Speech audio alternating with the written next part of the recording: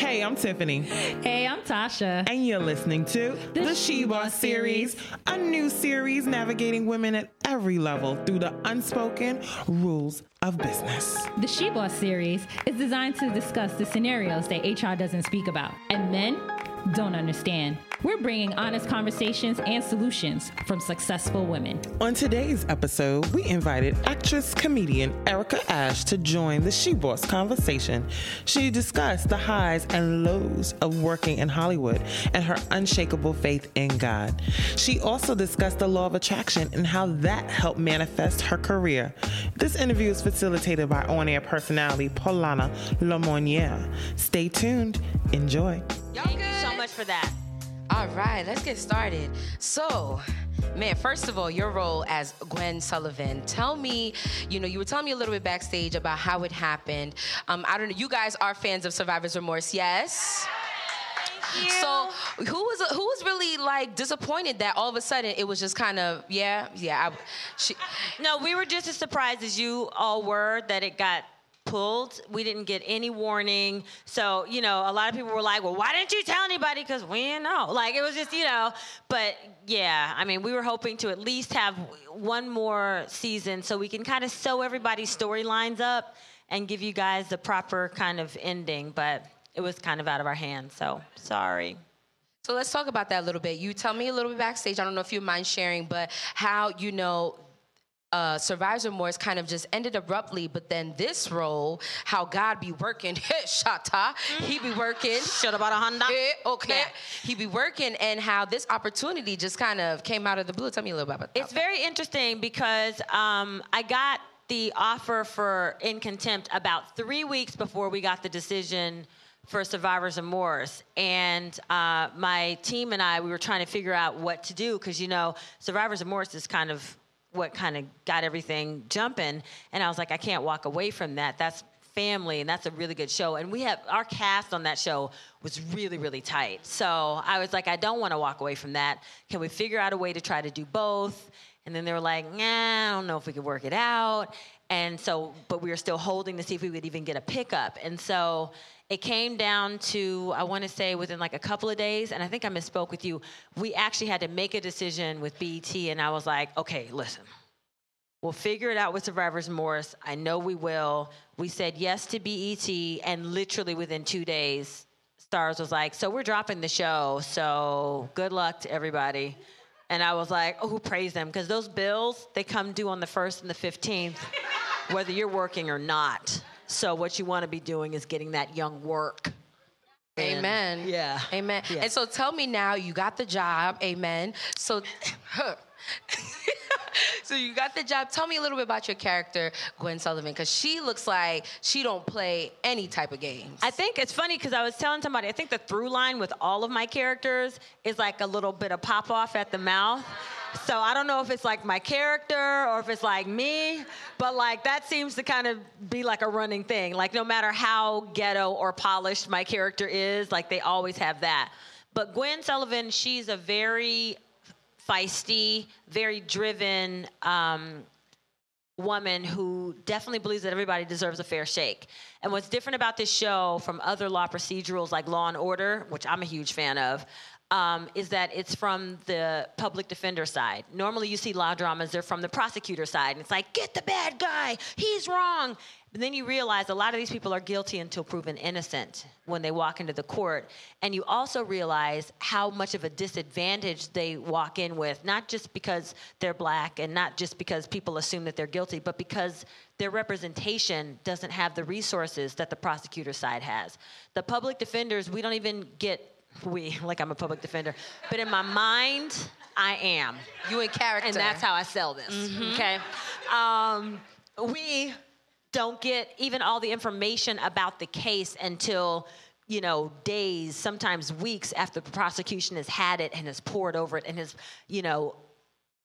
blacked out stuff that they don't want us to know. So we're basically, we're working with one eye blind, one hand tied behind our back, and that's it. We don't, the stacks of files that public defenders have to work, for a week is it is a ridiculous and unrealistic amount of work for any one person to be able to do, but they don't have people to assist them. They don't have the funds. They don't have the help from the police department that the prosecutors have.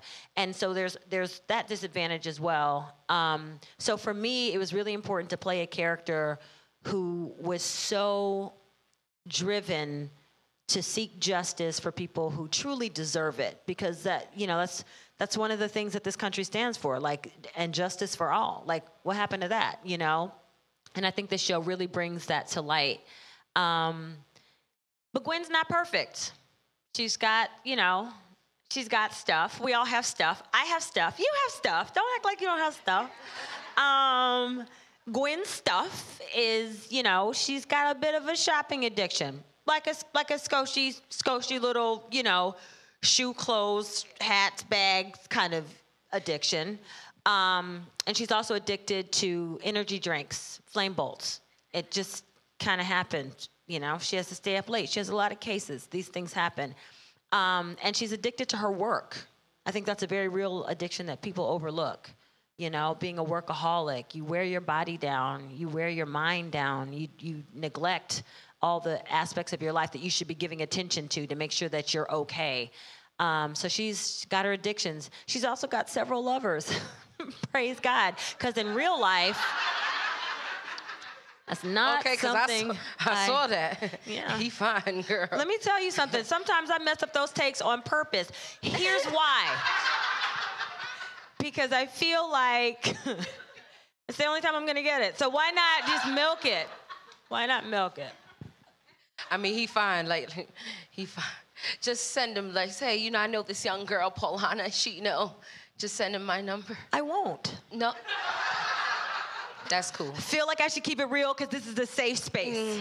It's a safe space. Yeah, I guess. But no, let's talk about how Gwen is a workaholic. I feel like, as a black woman, she's black, she's a woman, and she's a public defender. I feel like she is a workaholic because she has to compensate to be twice as good, to get half, just to make sure that her clients are, getting off or making sure justice is served. How do you feel about that? And as far as work is concerned, do you see yourself some similarities between you and Gwen?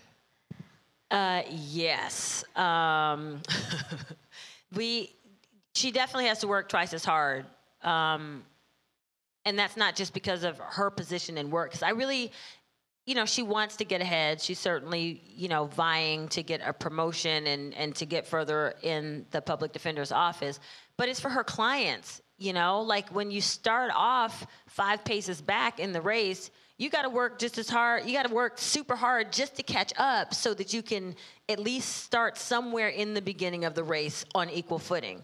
And she realizes that for her clients, so she works really, really hard. And yes, we definitely have that in common. My friend Keisha and I have been having this conversation over the past couple of days about being workaholics, and it's a very, very real thing. I am definitely guilty of being a workaholic. In Hollywood, it's kind of the same thing. I mean, we are just starting to sort of catch up now. But, when I started in this business, it was 5 steps back. People before me who started 10 steps back, 15 steps back. So we've been playing catch up all this time. And so you feel like you have to be a workaholic in order to just get to the starting line. And then you go, So by the time you get to the starting line, you need oxygen. You got to have people helping you where the water stands at. Hello, cheering, cheering squad. But then you're expected to run this race without complaints and run this race like, what are you talking about? We're all equal, but we're not, And so definitely there are some similarities for different reasons, but certainly similarities in workaholic. So now let's talk about your resume. After reading that bio, I realized, and, doing my research, I realized that your resume is very diverse.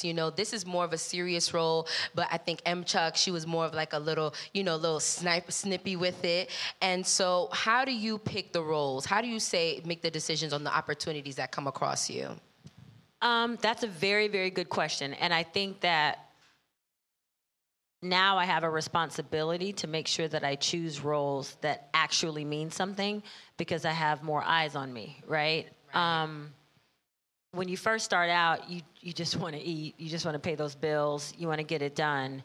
But as you start to kind of gain momentum and you start to gain people who are actually interested in your work and people who are starting to look up to you, young girls who come up to you, for me, picking a role is about there being some sort of redemptive quality for the character if it's a bad guy, and some sort of growth for the character. If I don't see, like, you're not going to just make me a monkey.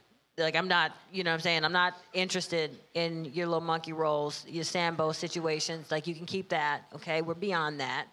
And I think that if I see a role that actually grips me, like, I always read a script as though I'm a viewer.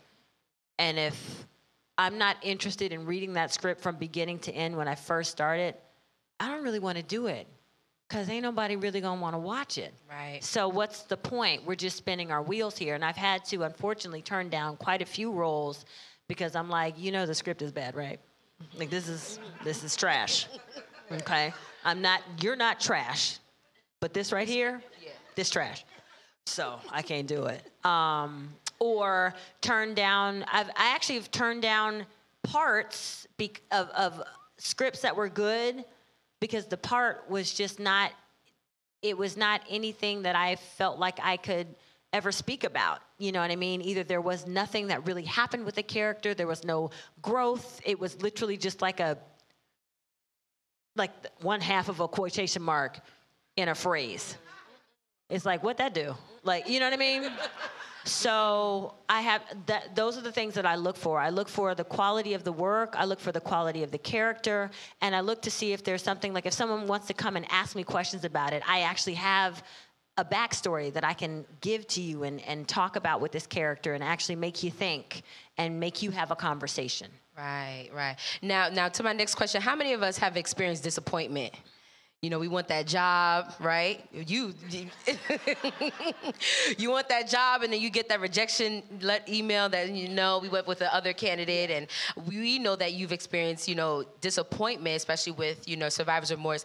Tell me a little bit, as an artist, we have a lot of creative women here. So as an artist, how do you cope with disappointment? Because I think that it's really important as women, we get really down and hard on ourselves when we don't get an opportunity or when we mess up.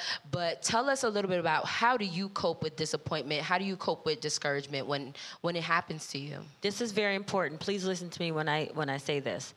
You have to get to a point where not only the disappointments, but the wins for you aren't enough to shake your spirit. Yes. Sometimes when you feel super disappointed, that means that you're going to feel an equal opposite reaction to the wins, right? That's not good either. You have to be at a point where you're like this, right in the middle. That way nothing shakes you, because really at the end of the day, none of it is about you. Everybody here is a vessel for something much greater than yourselves. Yes. And if you have not figured that out, then you have not found your purpose. So for me, I realized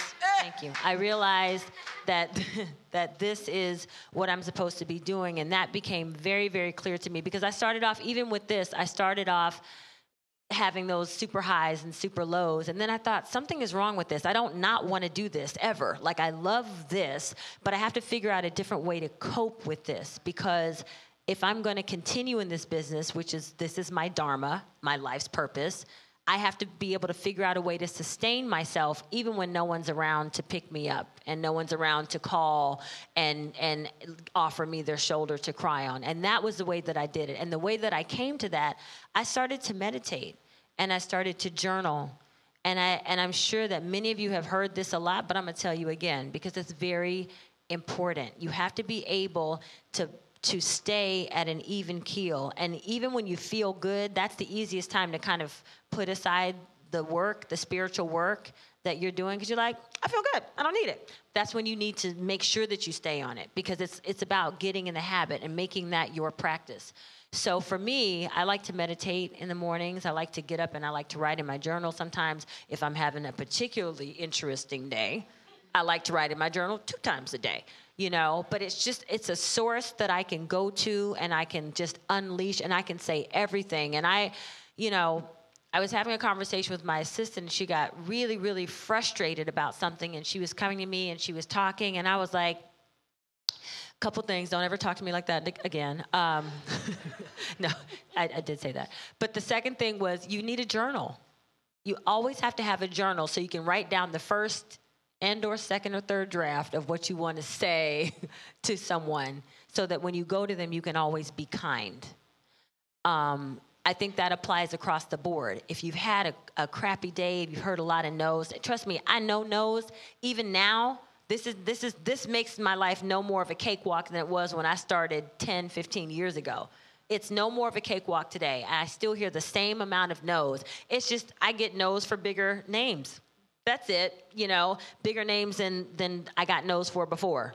Before, ain't nobody heard of her and ain't nobody heard of me. Now, a couple of y'all heard of me, but more of y'all heard of her, so we're going to go with her. It's still a no, and that still doesn't feel good. How about that, sir? I'm not speaking from personal yes, I am. I am. This happened very, very recently, like 2 days ago. Anyways, it's fine. It's fine.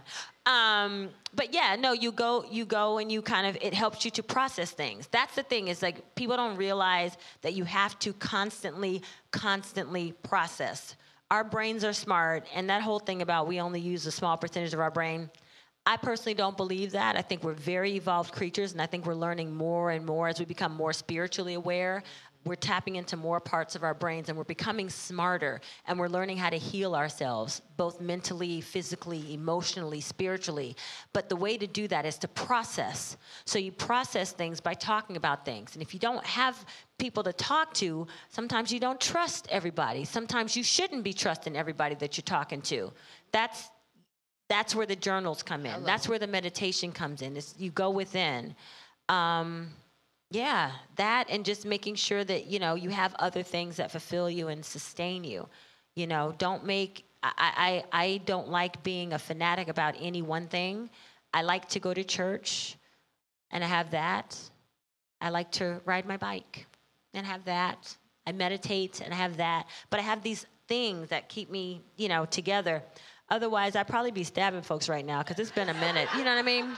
It's been a minute. No, I believe it. Yeah. I mean, let me tell you something. We was having a praise break downstairs. We was shouting and stuff. I still feel the residuals. Toyota, hey, Shanta. We was praise breaking and we was also praying. So I could testify to that's praying. And in addition to the writing things down, how many of you guys have a journal? Okay. How many of you are about to get a journal? Right, don't be shy. Listen, if I just touch one, praise God, I've done my job. Do we need the collection plate? Should we? Tiff and Tosh, can we get the baskets? No, it's all good. No, it's all okay, good. This is my gift. And so, what's the end goal, Erica? What is your end goal as far as career? I actually want to do more of this. I really enjoy speaking to people, and I really enjoy sharing experiences and sharing my journey. My journey is far from over. This is the beginning of a brand new chapter, probably a brand new book of my life, and I know that there's more to come, but in that, I think I want to be more open and share a lot more, especially with our Black women, because we need that. We don't have the kind of sisterhood that we should, and it's not our fault, but it is our charge to change that, and I think it starts with us being willing and open to, talk to each other. No offense to my brothers, you matter, sir. You matter. They just matter more right now, because that's what we talking about. Okay. So, but yeah, I'd love to speak to our Black women, and especially to our young women. They're kind of entering their sort of like teen years, because those preteen years are the years that, we're just so unsure about ourselves, and we're also so susceptible to the things that people say and the things that we see. And, now that we're seeing a lot more positive images of Black women, and we have Black superheroes and things that women can look up to, it's getting better, but we need to be able to touch and feel and see and know that, it's not unattainable. It's not something so far away from us. Like, I'm right here, you're right here, like we're together. So I think that's going to be another part of my life going forward. And I'd like to kind of segue my writing into a couple of books. I got some stories, y'all. some stuff people probably wouldn't believe. Listen, okay. And tell me, what you say you're open to talking to teens. What's something that you would tell your younger self, young Erica Ash in the streets? What's something you would tell young 13-year-old Erica? I would tell young 13-year-old Erica that, okay, so here's the story. Both my parents are preachers, so I grew up this close to crazy. And I was always curious and I was always adventurous. I always just wanted to get out and do stuff and, just explore the world and to see as much as I can. And I was always, I always had friends. And if you didn't want to be my friend, that's okay, because she did and he did. And cool, you just let me know when you're ready, because the door's always open. I was always that kid. I was very, welcoming, and let's all kind of get together and let's run around and play and do stuff. And my mom stopped me one day and she's like, Eric, I think you have a going demon. A what demon? A going demon. A going demon. Because I like to go. You like, okay. I'm always going somewhere. And I was like, is that a thing? Because, I associate demons with hell. So because I like to go places, does that mean I'm going to hell? I don't know. So I probably tell my younger self that, yes, she probably did have a going demon, and it's okay. And it's going to get you far. So you make friends, you make peace with that going demon, and you guys coexist and keep it pushing. Okay. Yeah. And I'd also tell my younger self to keep that, and, because I look at children sometimes and I envy their innocent entitlement. They run around and they don't know or care that the world is crazy and upside down. They just want a banana, Mom. You know what I mean? They just want to go outside and ride bikes and skate. And you should let them. And I have a goddaughter who basically drags me. She runs me. Whenever I'm around, she's like, and Gotti always has a surprise. Where's my surprise? I'm like, I just got off a plane. Can you just give me a second to? She's like, nope, I need a surprise. So I'm running through my house trying to find stuff, because it's like when you have that sense, the world opens up and gives you what you want. You think about it, like a kid will be like, I want ice cream. You try to figure out, now how am I gonna scrape together $5.99 to get this one scoop from Baskin-Robbins when we pass, because I don't have no car change, but you wanna make it happen. That's the way that the world works for you. You have that intention and you expect it, and the world shuffles.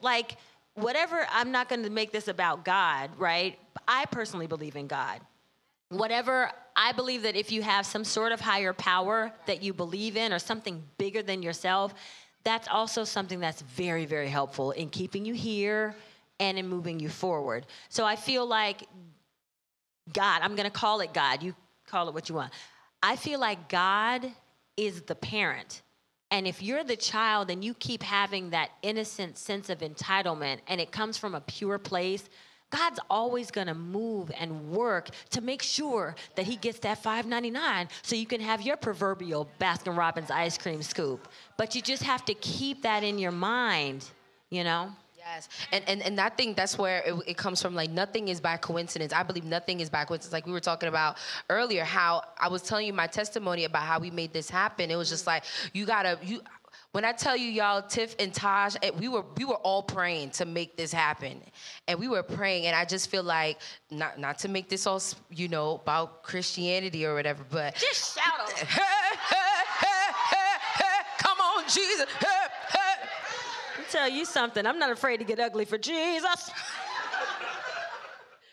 But, I feel like it's so important to speak things into existence. It is. You have to speak things to existence. You got to believe it. You got to pray. You got to work to it. And if it doesn't happen, something better is going to come. I agree. I've spoken my entire career into existence. I started off, for those of you who don't know, medicine. That was my thing. I went to school. I went to Emory University. I was pre-med. With my friend Keisha. And that was my thing. My parents were like, this is what you're going to do, because this is what makes money. This is what we know. So boom. And this is what we're paying for. And it wasn't until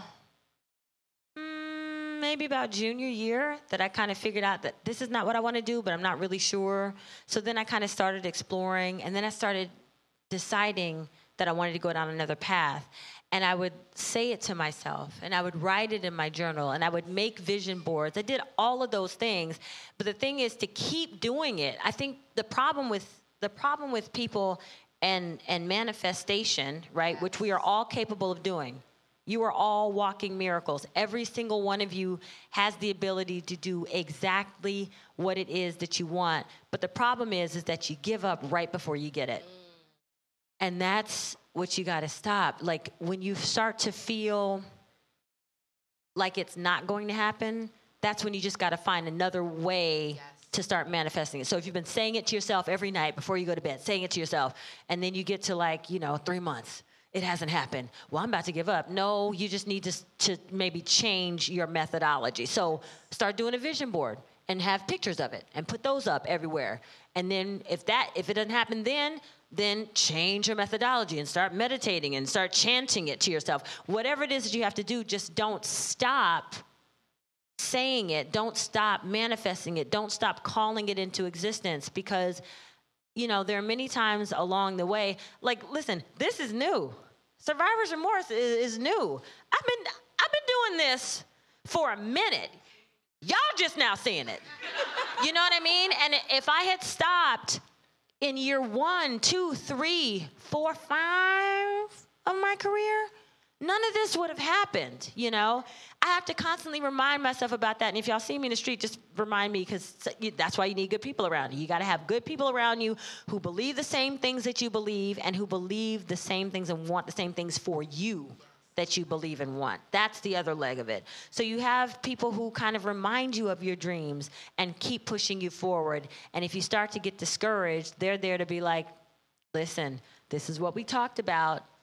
You slacking on your pimping. I need you to get back into the manifestation piece and make this happen, because you're encouraging me just as much as I'm encouraging you. So when I'm watching you manifest your things and make things happen, it's making me realize that I can make things happen. That's why it's so important to shine, right? Because I didn't start out with luck. My parents were not rich. This was not any kind of there was no walking into the business. Nobody knew me and be like, hey, let me just give her a role. No, this is all me bouncing energy off of other friends, other family, and us encouraging each other. So there's a lot of people to thank for even getting me this far. And I think that by speaking and talking and encouraging and hearing your stories and sharing my stories, we can just encourage each other and keep on going further and further and further.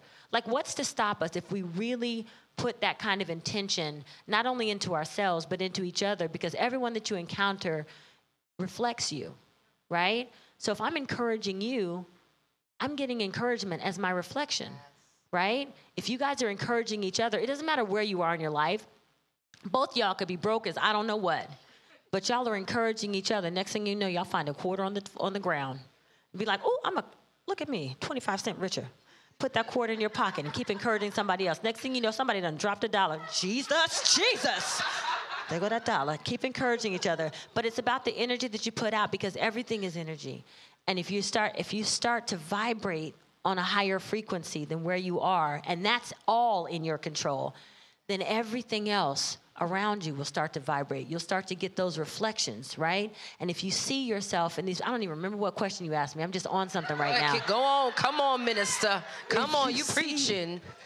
If you start to vibrate on this higher frequency, you'll start to see people in higher positions coming at you, because then they become your reflection, right? You start to get jobs that are much better, because then that becomes your reflection. So you got to keep going with that. So all of that is in your control. So start where you know you can make the change, and that's with your mind. Thank you. I don't even know if that answers your question. It probably didn't, but God, He had a word. He turned it around. You reached the end of another great episode of the SHEBOSS series. Have you listened to the full season yet? Tell us what you think. Connect with us at benchmarkcreativegroup.com. And don't forget to sign up to our newsletter so you can hear all about new episodes, new seasons, or get an opportunity to experience SHEBOSS live and in person. Oh, don't forget to follow us on social at the BCG NYC. Now, that's THEBCG NYC. See you later.